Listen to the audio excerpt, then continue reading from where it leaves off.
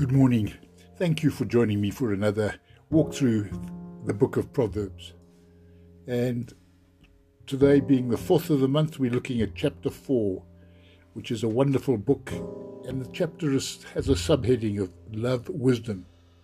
And the advice is to get wisdom and to get understanding before anything else.